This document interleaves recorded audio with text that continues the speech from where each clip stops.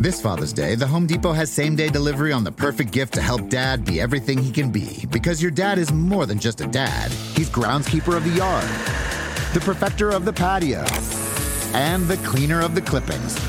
Let the Home Depot help power Dad's doing with the convenience and gas-like power of Milwaukee cordless outdoor tools. Plus, get up to $150 off select Milwaukee tools. For everything Dad is, find the perfect gift at the Home Depot. How doers get more done. Order select in-stock items by 4 p.m. subject to availability.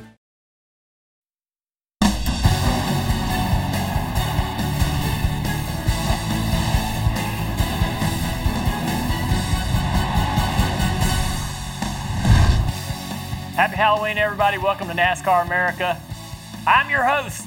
Rutledge is usually here, but he thought going to Vegas would be a lot better than being on this show. Anyways, as you see with me is Dale Jarrett and Nate Ryan. Dale Jarrett, we're going to talk about racing. Nate's going to back up all our ideas and opinions with facts and figures. Gosh. So we've got to be on it today. Kelly Stavas is going to be on the show later with us, so looking forward to that. Before we've heard a lot about Martinsville, everybody's opinion about how, things went down there. We're going to get into that a little bit later in the show, but let's go ahead and start talking about Texas as we get closer to that race weekend. That track has had a lot of crazy history. DJ, you were in the first race in 97. Yes. And things didn't go too well. Well, for a lot of people it didn't. It was all right for me. Jeff Burton it went really good for. But as we can see, I actually think I got the pole because we didn't get to qualify. And so that was my best chance of getting the pole. But we had so much rain, and this track was so different. And a lot of people crashed going down in. There were still some weepers, and even though this was a track surface that was new, you can see all the carnage down there, and a lot of people weren't happy. They kept asking us, was the track ready? And I can remember, even though that's a long time ago, and I can't remember some things that happened last week, but I can remember telling them, I'm not sure if we will get this track ready today, but it's probably as good as we can get and get ready to go. Yeah, it looked pretty dirty. I remember when that happened, and everybody being like, we'd never seen anything like that before. Yeah. The NASCAR is usually really buttoned up, and Bruton Smith, those folks, they're always top of the line. This is the first time we ever had the sport kind of have a little bit of a blunder that cost all these teams, all these race cars, and they went down in the corner and you saw those guys crash. I remember. Well, it was such a big deal. I mean, so much buildup around the race and everything, and how big this was with the track. And, here we were for the 500-mile race for the first one there. And so you wanted it to go off. The whole weekend hadn't been good because of the amount of rain. I mean, there were tornadoes in the area on, Thursday and Friday and stuff. And so people were stuck out in the parking lots because of all of this rain. They were having to pull them out. They had like 6-hour traffic jams getting into place for this inaugural race, which, as you said, DJ, $200 million facility, all of this hype coming into it. And then the first corner, you have pretty much a third of the field eliminated. And then compounded by that was the fact that Eddie Gossage, we know he likes to promote in a unique sort of way. He made the famous, or maybe infamous, Shut Up and Drive t-shirts, which he arrived to in 1998 for the next race, when there was another series of crashes in 98 and more weepers, and I think that led to the track eventually making some changes. Didn't they repave the racetrack after the second year? Right. Yeah. Not only repaved, but the transitions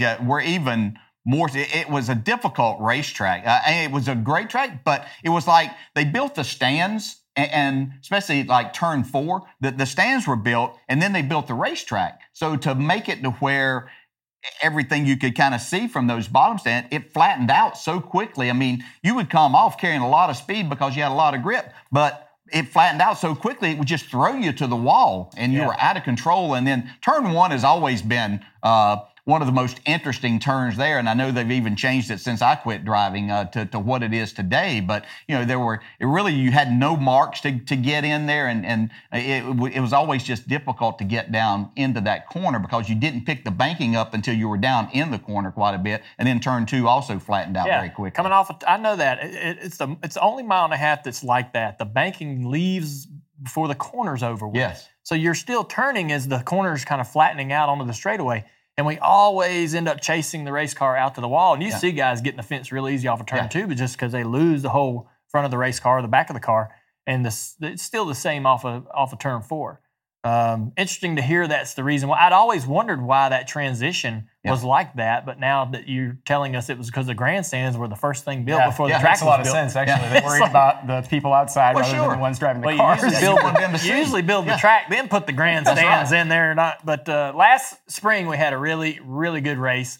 One interesting thing about this is this was one of the first races that we mock broadcast. So, yeah, down in Charlotte, me, Burton, Steve Letarte, Rick Allen got together in a booth, and using the feed from the race, we broadcast the race, and to get me kind of up to speed, and we had a lot of fun broadcasting that. Got to see a great finish between Kyle Busch and Kevin Harvick. I thought it was an amazing race. Really treacherous though. They changed the right side tire. That'll be interesting to see exactly how that works out. Here's some of the great racing that we saw that day in April. We had some crashes there. The track seemed to age, but the tire hadn't changed a lot, and it's a very hard tire. And there's some cold temperatures, and that made it really, really edgy. And so they changed the right side tire. There's some great footage right here. We could see the 18 car moving around a lot through the broadcast. And I think those roof cams will be pretty important this weekend as we go back to see how those guys are kind of chasing their cars around. Well, I think what's interesting is they repaved it again after the 2016 season because they had such a problem with drainage and they couldn't dry the track over a 4-hour period. So they had to repave it. But you've talked about this, Dale.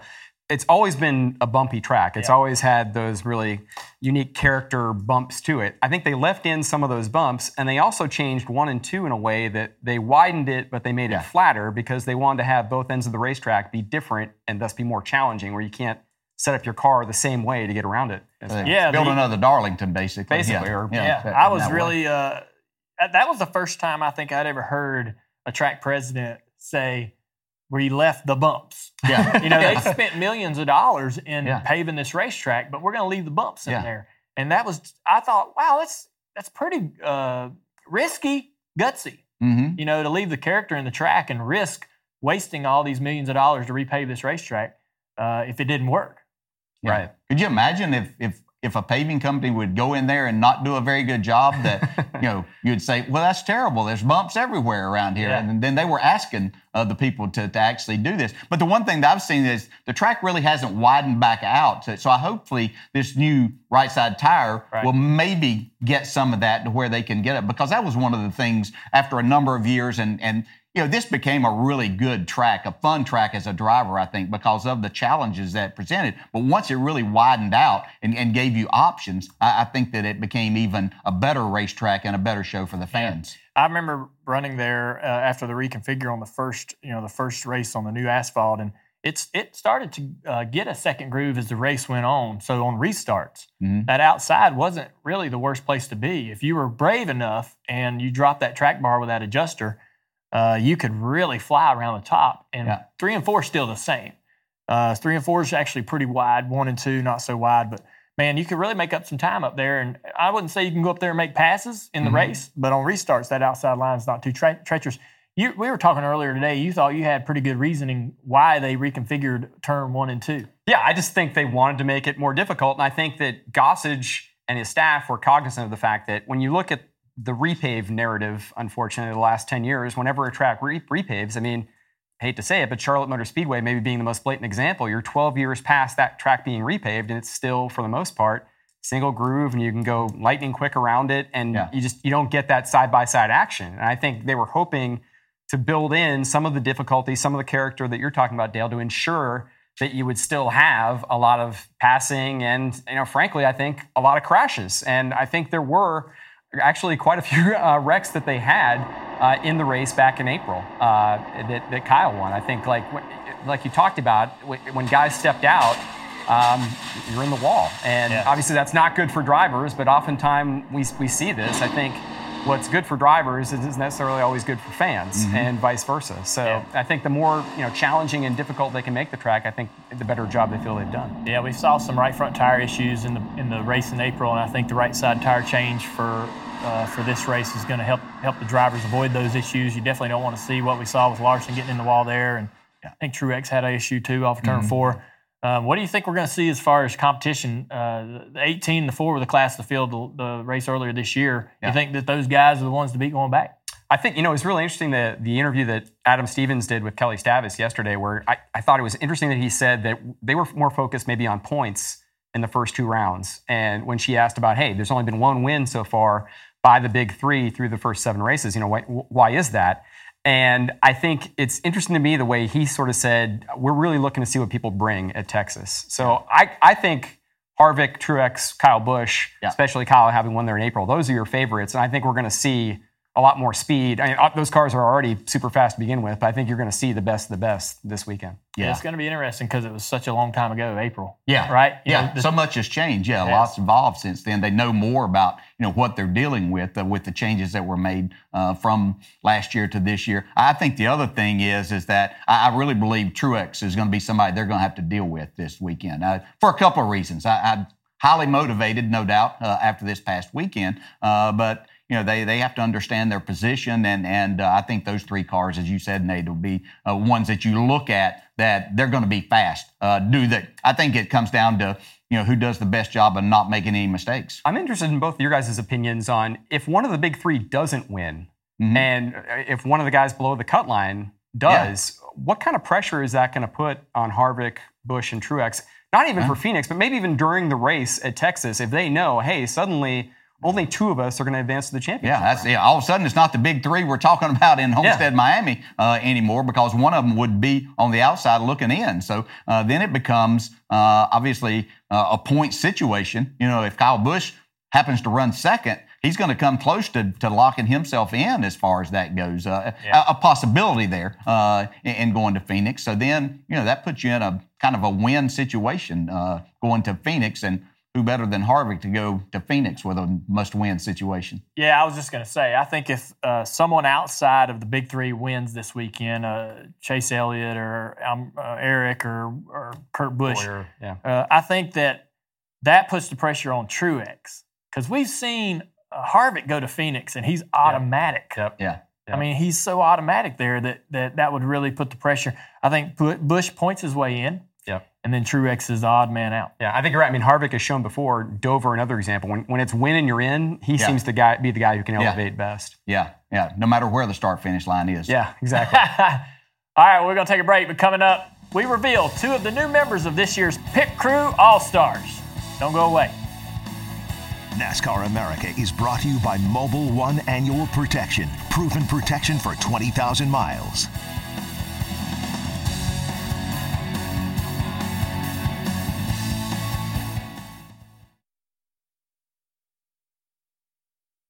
I feel like as a kid, I was always some kind of race car driver or something. I was going to dress up as Ryan Blaney at some point. I feel like that'd be an upgrade, so I'm going to give that a shot. I had a Halloween party in my house, and I was Woody from Toy Story, and my roommate was Buzz. So I thought that was pretty funny. I had Andy written on the bottom of my boot, too, which was just a great touch. It was great. I was Kid Rock. Had the hat, the hair, no shirt, and a fur vest. It's probably my favorite one of all time. Boy, that's pretty good. That is good. I bet there's some good ones from this Halloween. I've already seen some stuff on social media. Yeah? Yeah, I think we got a picture of Blaney from last night coming later in the show. But good. You see, Kelly's joined us. Thanks for having me. Yeah, absolutely. It's that time of year where we start to celebrate the Pit Crew All-Stars. We got a couple great guys to talk about today. And first, I got to say hi to Rutledge, who's in my hometown of Las Vegas. So we kind of did a swap, and I wore plaid in his honor. But I see that I am in good company. But yeah, it's cool. Obviously, being on pit road week in, week out, I get to see firsthand the work of these pit crews, and it's time to introduce our 2 Pit Crew All-Stars for this week. First up, Greg Powell, the tire carrier for Ryan Newman. And along with going over the wall, he also comes up with the workouts for all the pit crews at Richard Childress Racing. And then our other All-Star for this week is going to be TJ Semke. He's the jackman for Chase Elliott.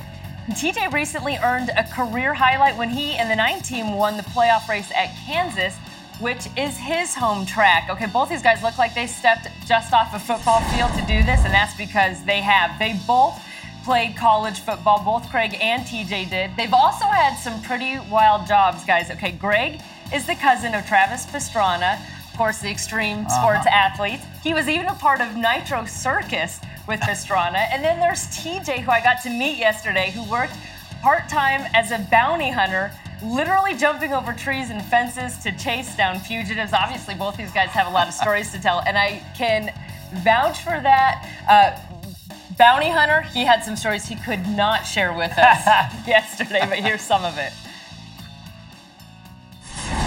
Every summer, we got to go back and visit Grandma's house. Travis lived next door to Grandma, and we would get into trouble. It wasn't really trouble. It was just us finding a way to show off to our uncles and brag a little bit, and just doing what young boys do.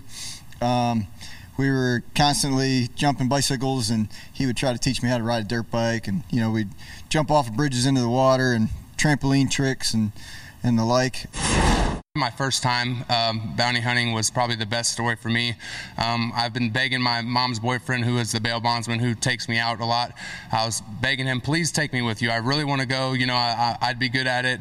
And so he took me. He's like, okay, you probably just hold a flashlight and just kind of see how it goes down. Well, we went to a house, and they were trying to kick down a door because they knew the guy was inside. Well, they couldn't kick it down, so excuse me, let me take care of that. So I kicked down the door.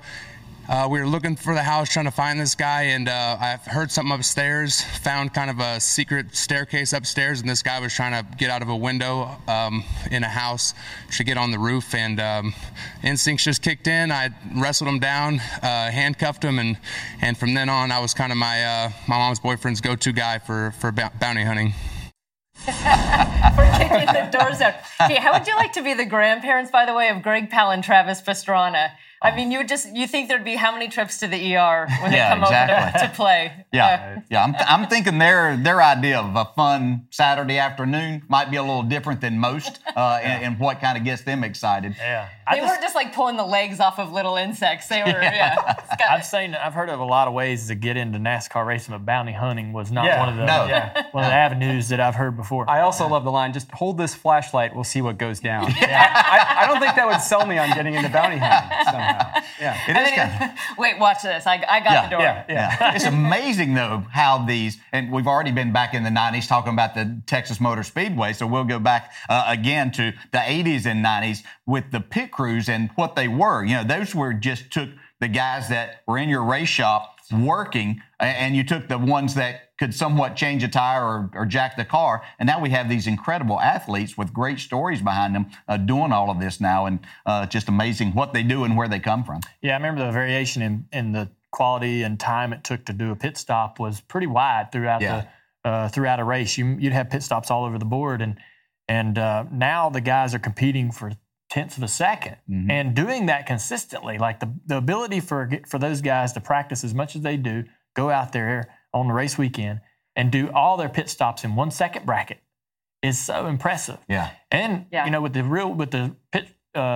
rule changes in the pits with the guns and so forth, what they've chopped off of that from the start of the season to get back to really what the pit stop speed was from last year. It's amazing. Right. It's incredible. Yeah. And guys doing double duty, jackman / tire carrier, whatever. I mean, it's impressive. They're being a second and third string, like guys that are interchangeable. You see these, there's second string players down in Xfinity Series that get kind of pulled up, or kind of like a guy getting pulled out of the minor leagues into the majors. Yeah. It's crazy what the teams are putting in, investing into those pits. And I love the human element of it. It's not quite as clean and flashy as an F1 stop, and I love all the choreography and kind of chaos, controlled chaos that takes place. By the way, a lot of great characters that we have on pit road as well, and they are in full effect today for Halloween. Definitely having a lot of fun. These are the guys from Bubba Wallace's team, the 43 boys dressed up there. I'm not even sure I can identify all those characters. So if you guys can... wow. That's Jason on Jason, the far right. Yeah, Jason. Yeah. It goes from like scary to... to kind of weird. To weird. There's a golfer. I don't know. Hood, the guy in the middle. Robin Hood. And there's a golfer. And the other guy may be on that Moonshine show. I'm not real sure. Yeah. What? All right. Well, they weren't the only ones. Austin Dillon's pit crew. Also, you have to see this video. I am like dying laughing. By the way, these guys love WWE. They love these wrestlers, so it's no surprise that they've got one there. Is that Beetlejuice on the tire change? And look, even in those costumes, they're still getting it done. Good, yeah. Wait, is that Pokey from Gumby, or is that? That's pretty impressive.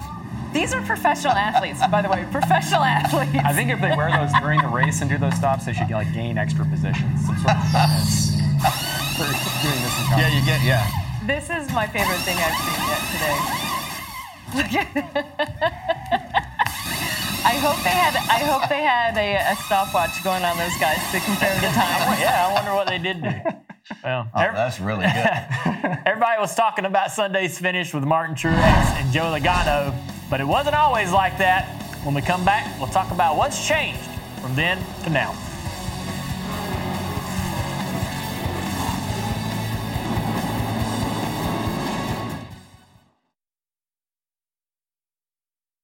Va a salir Blanca, sale la Blanca, entramos a la última vuelta del pay-per-clip, cambio al frente, pasa Truex nuevo líder, ¿qué te digo, papá? Aquí está Truex, va a tratar de regresar Logano, lo atacó, lo apartó, a ver, cambio toma, ¿quién va a ser? ¡Oh, Logano! ¡Oh! ¡Logano! So that was the Spanish broadcast of the finish of the race, and I want to get right to it. The fan reaction to that. The fan reaction to that was pretty impressive. We got some of the tweets. Let's see. Fair move by Joey Logano. This is Sue. This is not racing. Needlepoint. Oh, this is racing, not needlepoint. Mm-hmm. Yeah. She's right. Yeah. And Todd, Martin Truex is going to turn old sliced bread into burnt toast before this one is over. Believe it. I don't know. Yeah. I think he needs. I don't know. He can't be doing anything the next couple of races. He's got to get. That's what I was going to say. I think he first. needs to focus on, and I think he will. I think sure. I think he'll smarten up and think, man, I need to focus on getting to Homestead. There's another couple tweets. Pretty funny what the fans had to say and how they looked at it. Christopher Bell. The more I think about it, the more angry I get. Truex literally raced inside the 22, lap after lap, and stayed off of him, passed him clean, and the last lap, he ran into the back and moved. And he's got the angry faces. And then Carl Larson says, #Stock Car Racing, I roll. I guess that's the dirt track racing perspective. I guess if you grew up on dirt, racing open wheel, that's not really your style. And then Lynette, I like Martin because he reminds me of Jimmy. Would probably claim both as my sons. Interesting. Nice, guys. I never compared Martin to Jimmy. No. In styles? No, I guess not. But they're both, I think, because their demeanors, like from what a fan sees, are just both really mild-mannered and typically and polite. And Laura, that's where she gets it. OMG, please don't put Jimmy and Truex in the same category or even sentence. Jimmy is not a winner like Truex. A whiner. And Jimmy is a class act, and I can't say the same about Truex. Oh, dear. So that was one thing that interested me was the fan reaction to Martin's post-race interview, which I thought was great. Shout out to Parker Klingerman for pulling that out of Martin. Yeah. And it made for some great meme or whatever you did on the next day. But I thought Martin sounded not like a whiner. I mean, I've listened to it, and I'm trying to take my bias out of it because me and Truex are great friends, but I got a lot of friends on the racetrack, and I didn't think that he sounded like he's whining to me. I thought he's just like, I'm going to win this championship. He ain't going to win it. No, I mean, you can't blame the guy for being upset. I didn't think that he was whining about it. Was he upset about getting knocked out of the way in the last corner? Yeah, but you expect everyone. But I didn't really think that he was whining about that at all. So that surprised me whenever learned that fans felt like he was a whiner. I think Denny Hamlin said it well after the race. He said, who was wrong, who was right, was it a dirty move? Denny said, I think your perspective depends on who your favorite driver is. Sure. And I think we saw it through those tweets right there where they're just such opposite ends of the spectrum of the same event. Yeah. I didn't think Truex was whining at all. I think he has a legitimate gripe. I mean, I'm not saying that what Logano did was necessarily wrong. I mean, when it's for all the marbles and a trip to the championship, you have to do what you got to do. But if you're Truex, who has raced him clean for 5 or 6 laps, and I thought it was a great interview that set up the rest of the races, that set us up for like, hey, okay, I'm going to watch this. I'm going to see what Truex does if he does anything. Yeah. So we're all different. That's what makes it so great, that we're all not the same and willing to do things in the same way. Not everybody's willing to do that bump and run. You try to make a pass and do it that way. So, we wouldn't want everybody to be the same and make that happen. I've just always found it so entertaining and interesting that race drivers are treated differently in the ones that were able to get by with doing stuff like this. And they stand up, your dad comes to mind. Absolutely. That most of the time, whenever he was knocking us out of the way, people were standing up, cheering and hollering about it for the most part. And you let, myself or Rusty or Gordon or you go back to that you'd get booed, if you did something like that. Yeah, I agree with that 100%. It depends on who's doing it, what driver's moving who. And if the fans feel like it's deserving or not, they're gonna take whatever side. I asked Joey about that. I said, "Do you feel?" And I talked to him on Monday. I said, "Do you feel like you're held to a double standard?" And he said, "Absolutely. There are so many drivers that could have done that same move." And the only one I'll name is, he goes, "I bet if Chase Elliott did that move, everyone would have stood up and cheered and said, good for him for doing what he needed to do to get to Homestead."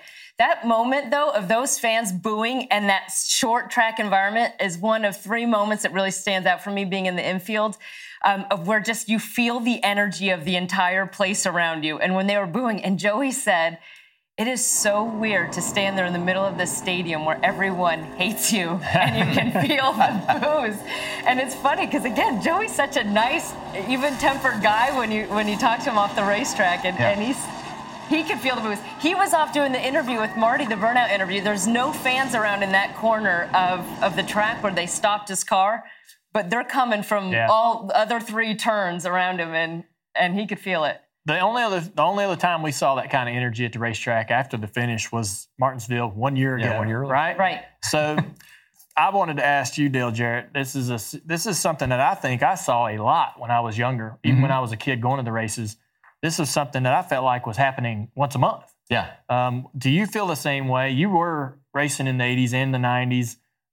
Has that changed? Has that the consistency of those type of finishes, has that slowed down somewhat? Yeah, definitely. I think there's a number of factors, in my opinion, are that first off, we don't have as many short tracks. So speeds allow you to do things like that. Yeah. Running at the slower speeds, you can do that. You can't go to Texas this weekend, and if you run into the back of somebody, they're going to crash hard. Good chance you might crash in a situation like that. So, even, and I say short tracks, even places like Rockingham, you had things like that happening. So as the speeds get lower, you have those opportunities to make moments and have moments. And quite honestly, that's what this sport was built on. It was built on people like your dad and Darrell Waltrip and Cale Yarborough and a whole list of people. Richard Petty's not, you can't leave him out of that because he moved plenty of people out of the way and winning 200 races. So my dad did his share whenever you had to do that. But Gentleman Ned moved people? Is that what you're saying? As David Pearson said, he did it on the back stretch, not the front stretch. They couldn't see him back then. So,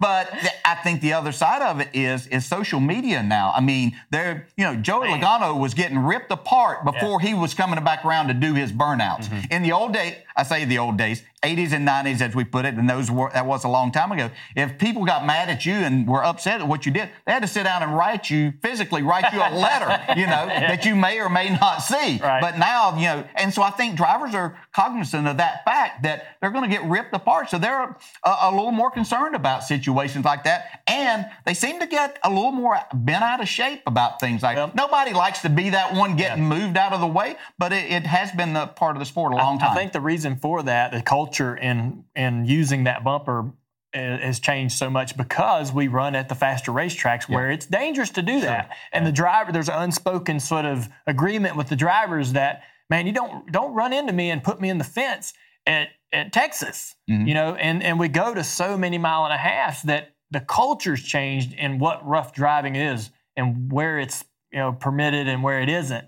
And so I think when it happens, it's such a rare situation that a lot of guys think, man, that was wrong. You did me wrong. But you're right, man. Back in the 80s and 90s, that was every week. You knew that was coming. Yeah. And so was there more of a driver's code? Because Joey told me the driver's code or whatever is clear as mud. Yeah. But back then, did you know? Well, I would go back to the clip we ran a week ago on this show on Wednesday, where it was the 87 Martinsville race, and you had Terry Labonte, Dale Earnhardt, Darrell Waltrip, all jostling for position. Yeah. Labonte and Earnhardt actually ran into each other, and then they interviewed them after the race, and it's just like, So it's just like this nonchalance of, we'll probably worked out for Darrell. Yeah. Going to the next W. He won when we got together, but racing. But there was going to be another short track soon that all of that could change around, and you knew it, and you accepted that. That was part of it. I mean, everybody grew up racing so much more on the short tracks, and that was just something that you came to expect, something you had to do if you were going to be a winner. Yeah, well, we all hope we get more short tracks. I think that's all. Wouldn't be a bad thing. Yeah, that's obviously what we're seeing here at Martinsville. We need more of that. But when we come back, it'll be time to fire up the VCR. What vintage race is going to be on today? I think Nate knows. We'll find out next.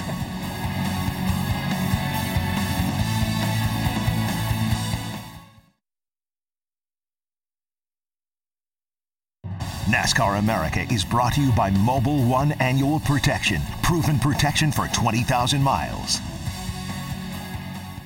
I remember some Halloween costumes when I was young. My mom was really good at painting our faces and doing us up. We did the Grim Reaper for quite a few years, and my younger brother Jarrett and I would walk as Reapers to the school and win the costume contest. With our kids now, Shane and I just let them kind of pick, and they plan it out and they're ready, and we allow them to kind of pick what Mom and Dad are going to be. And we've had some good ones over the last couple of years, and this Halloween's going to be another fun one. When we sat down here for this show, there was a big bucket of candy right here, and we were talking about whether this was good candy or not. And looking in this bucket, there's some pretty good candy in here, but there's also really good. Some Almond Joy, which begs the question, Nate. That's good candy. Is Almond Joy good candy? That is legit good candy. So if That's you would give this candy. to a 10 or 12-year-old if Yes. he knocked on your door and expect him to be happy? That's not like the old school, like 5-cent taffies that you give out. This that to are no me good at is all. like adult candy, not Halloween kids candy. Now, Really? Reese Cups. So I can have that one? Yes, you can have all of the Almond Joys. Okay, good. For DJ, I was wondering where I was going to get my candy. Well, we got this is a good segment that we just started running over the last couple of weeks. It's what's in the VCR, and I either bring a tape or Nate brings a tape, and we kind of surprise each other with what's on it. Nate brought a tape this week, so Nate, I did. What we got? We're going to go back to a time, right around the time VCRs were being phased out of existence, actually. June 19th, 2000, Pocono Raceway. Because it's kind of been in the news this week, Bump and Run, we thought we'd talk about the time that the Bump and Run master, Dale Earnhardt, got bumped. And this is not a short track. This is a 2.5-mile super speedway where he apparently went a little bit too slow for Jeremy Mayfield's liking through this corner right here. Is that the tunnel or was it turn 3? That's turn 3. Turn Turn 3. yeah. Off turn 3, Jeremy He made Mayfield up said, a I'm going to lot bump of time. you and Look see at you you, later. DJ. Yeah, look who finished. I was hoping there might be a little more contact there. I saw kind of what might happen, but it didn't quite get enough for me. Here is the bump once again from the overhead camera going into the final turn as Dale Earnhardt doesn't quite lose control, but skids up the track a little bit. And now we've also got, I believe... Hey, no tire marks. You didn't hit him. No tire marks. It's all fair in love and war. I think we've also got the comments of the two principals involved in this incident, Mayfield and Earnhardt. I tell you what, to win a race like that and be racing Dale Earnhardt. Last time I won here was past Darrell Waltrip, and now it was Earnhardt. I didn't have anything for him, he just slowed up a little bit in the tunnel turn, and I got a run on him, and didn't mean to hit him or anything. Just want to, like I said, rattle his cage a little bit. It's a good, just a good hard race all day. We kept working with the car. The 2 tires there at the end was really the way to go. It really made my car turn better, run better off the corner. And, just a good day for us and points and everything. Hated Bobby and some of the guys had trouble, but we still raced them good. That's good commentary there at the end between guys that after they ran into each other. Yeah, he couldn't say much about it. No, no, you're right. That was pretty calm in comparison to what. But it was good, right? But he did. You could tell his car got a little bit. Hey, you know what stood out to me there though, or your dad's interview was still where the bubble goggles, where the indentions in his face from that. Tight. Maybe that's why he lost. I was thinking about this exact race this week, right? When we were talking about, it depends on who's doing it and who's not doing it.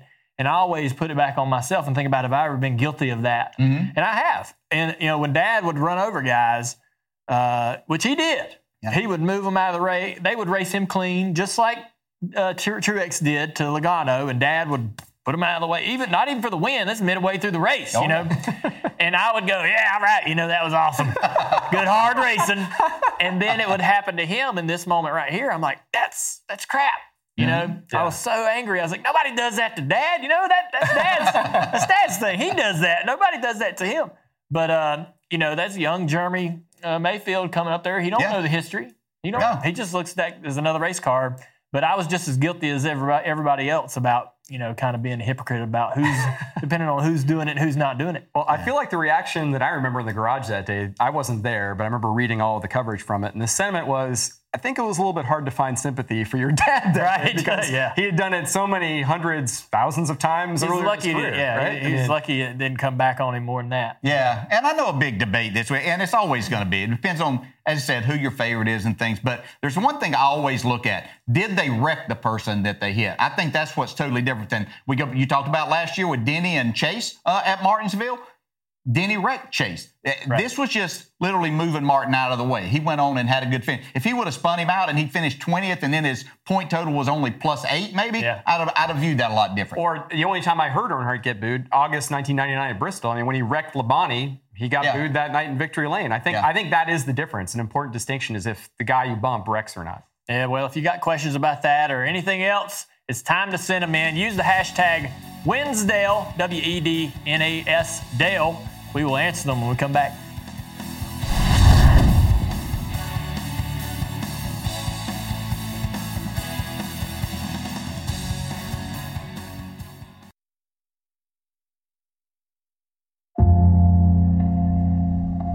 A lot of talk going on these days about who is the greatest ever, about who has the titles, the raw talent, the most clutch moments. I get it. It's a tough call. I mean, even the jersey numbers are the same. But maybe the best way to settle this debate is to play it out head to head.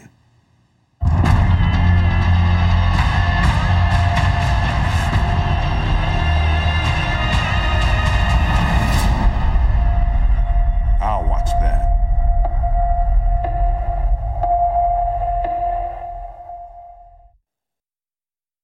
I'll be watching that too. That looks like it's going to be a great game. Yeah. Sunday Night Football. That begs a question. Is there a duo, much like Brady and Rogers, is there a duo in NASCAR that you guys would like to see come down to maybe 3 laps? 3 laps to go instead of Logano and Truex at Martinsville. Who else would you rather see? My dream matchup, I think, would be Jimmy Johnson versus Dale Earnhardt, and with Johnson in front. And the reason for that is in 2007, you had that great battle between Jeff Gordon and Jimmy Johnson at Martinsville where Gordon was hitting Johnson's bumper like hard enough to set off an airbag if it was a passenger car, and he still couldn't get around him.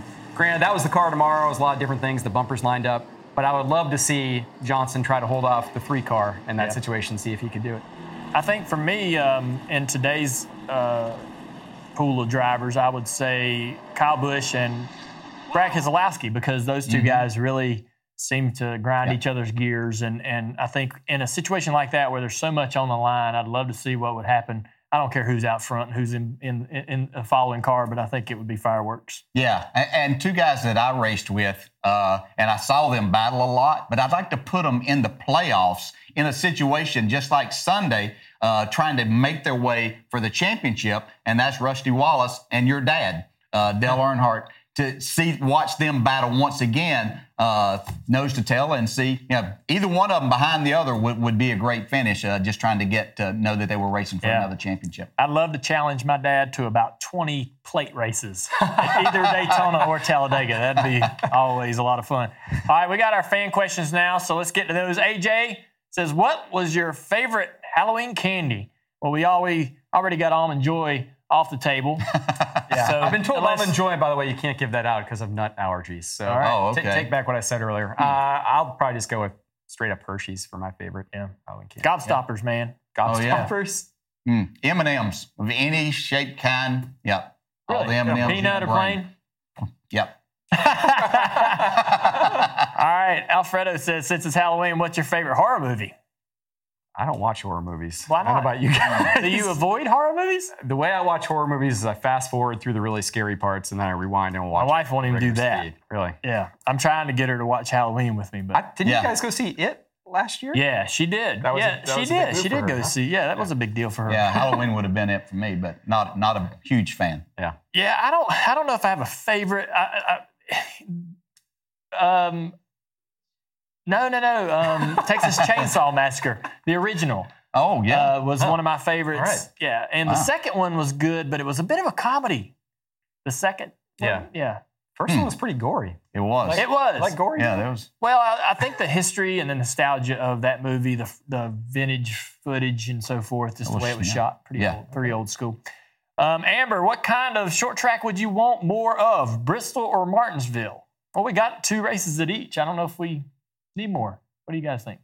Yeah, I don't know that it has to be one or the other. I mean, I think there's all different types of short tracks that are out there that, I think the main thing is the speeds are, anywhere that the speeds are lower, these guys are going to challenge each other. We're going to see a few more tires and wheel marks on them and a little more bumping around, and that makes things exciting. I think we want like a hybrid, right? Like Dale said, we've got 2 each at a high bank short track versus a flat short track, maybe something in the middle. Obviously, Iowa Speedway is a little bit longer, but that place would make a lot of sense. It's on great races with the Xfinity guys. Yeah, it has. I think if they paved Bristol, then that would be awesome. Yeah. Yeah. What do you think? Oh, it was so much fun then. Yeah. Yeah. Jeff wants to know, what track nickname do you think was used more this season?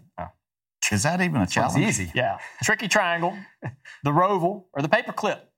I think the Roval was. I feel like they renamed Charlotte the Roval. Yeah. You don't even say Charlotte anymore. I mean, that was Roval. Easy, Jeff. Thank you. Yeah. All right, coming up, we'll show you how some of the drivers were celebrating Halloween, and we'll also have our shout-outs, so don't go anywhere.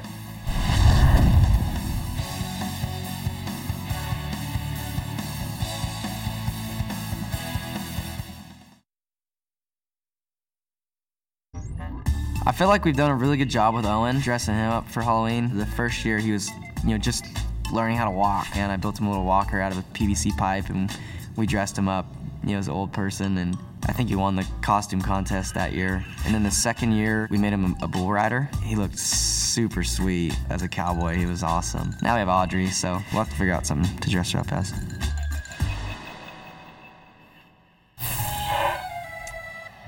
All right, we got our social pit stop here. A lot of the folks out and about on Halloween. Ricky Stenhouse and his girlfriend, Brittany Long, a Joker and Harley Quinn.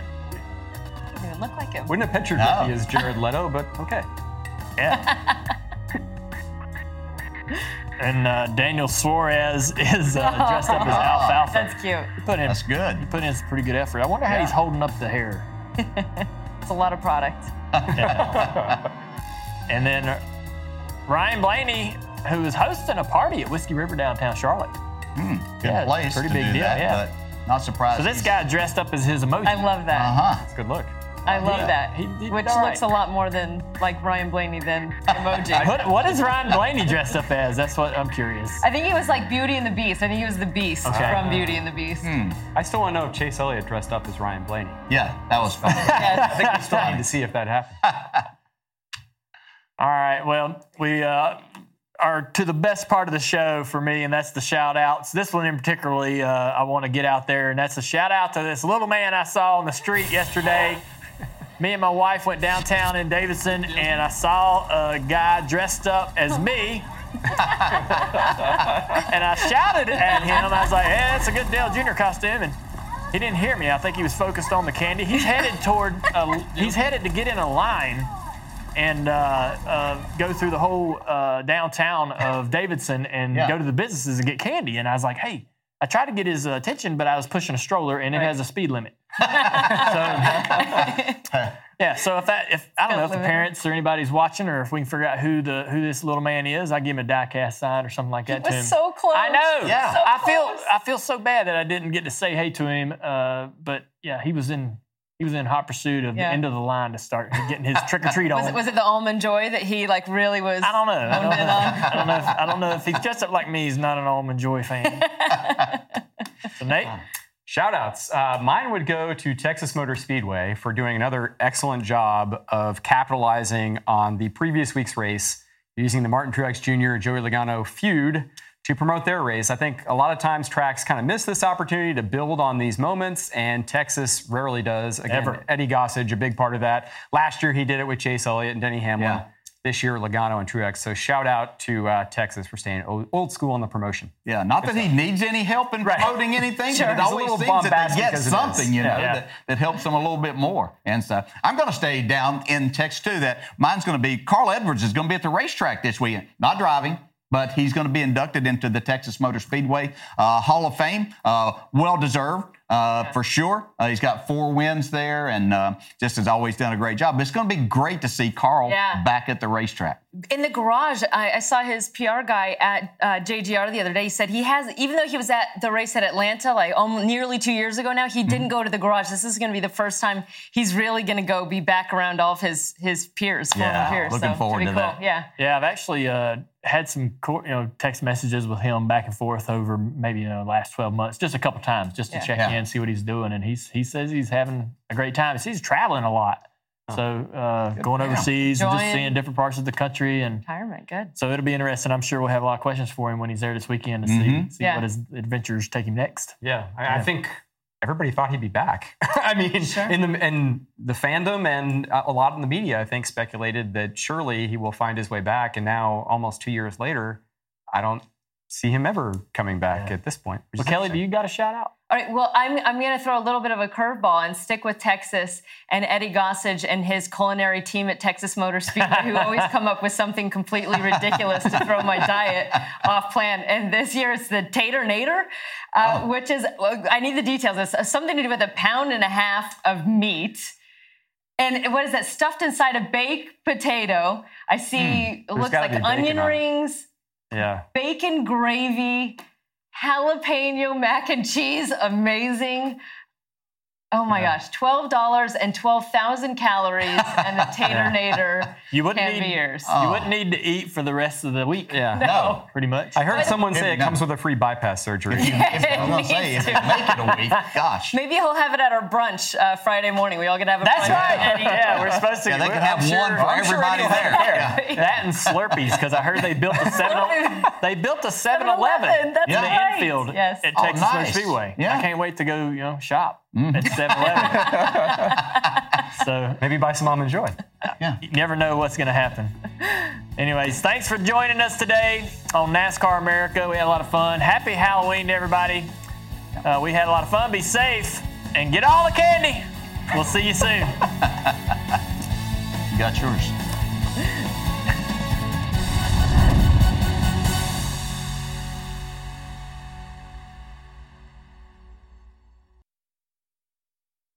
This Father's Day, the Home Depot has same-day delivery on the perfect gift to help Dad be everything he can be. Because your dad is more than just a dad. He's groundskeeper of the yard, the perfecter of the patio, and the cleaner of the clippings.